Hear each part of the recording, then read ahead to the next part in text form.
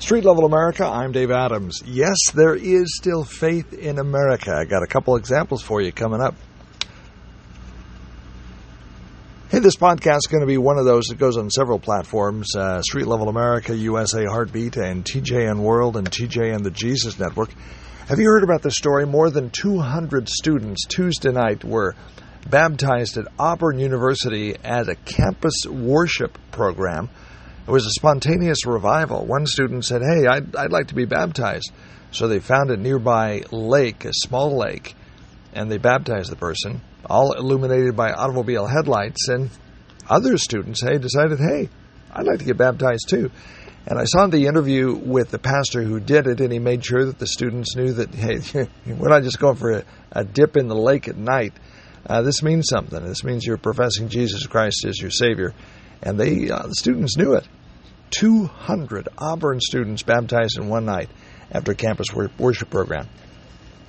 And I also saw a story on Fox News. Julia Chen Monvis has written a book called But First God.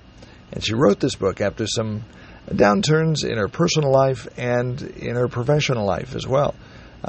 She had to leave a popular TV program that she was on, and her husband had some downturns in his job as well, but they're still together. And she wrote this book about how God got her through it. But first, God. Julie Chen Monvis. God is still doing things in people's lives. I profess faith in Jesus Christ. Hopefully you do as well. And if you do, you're not alone. It may seem like America is just, and the surveys, popular surveys of the day say that the majority of Americans have no religious affiliation. But America was founded as a Christian nation, I do believe. And there's still a lot of Christians in America.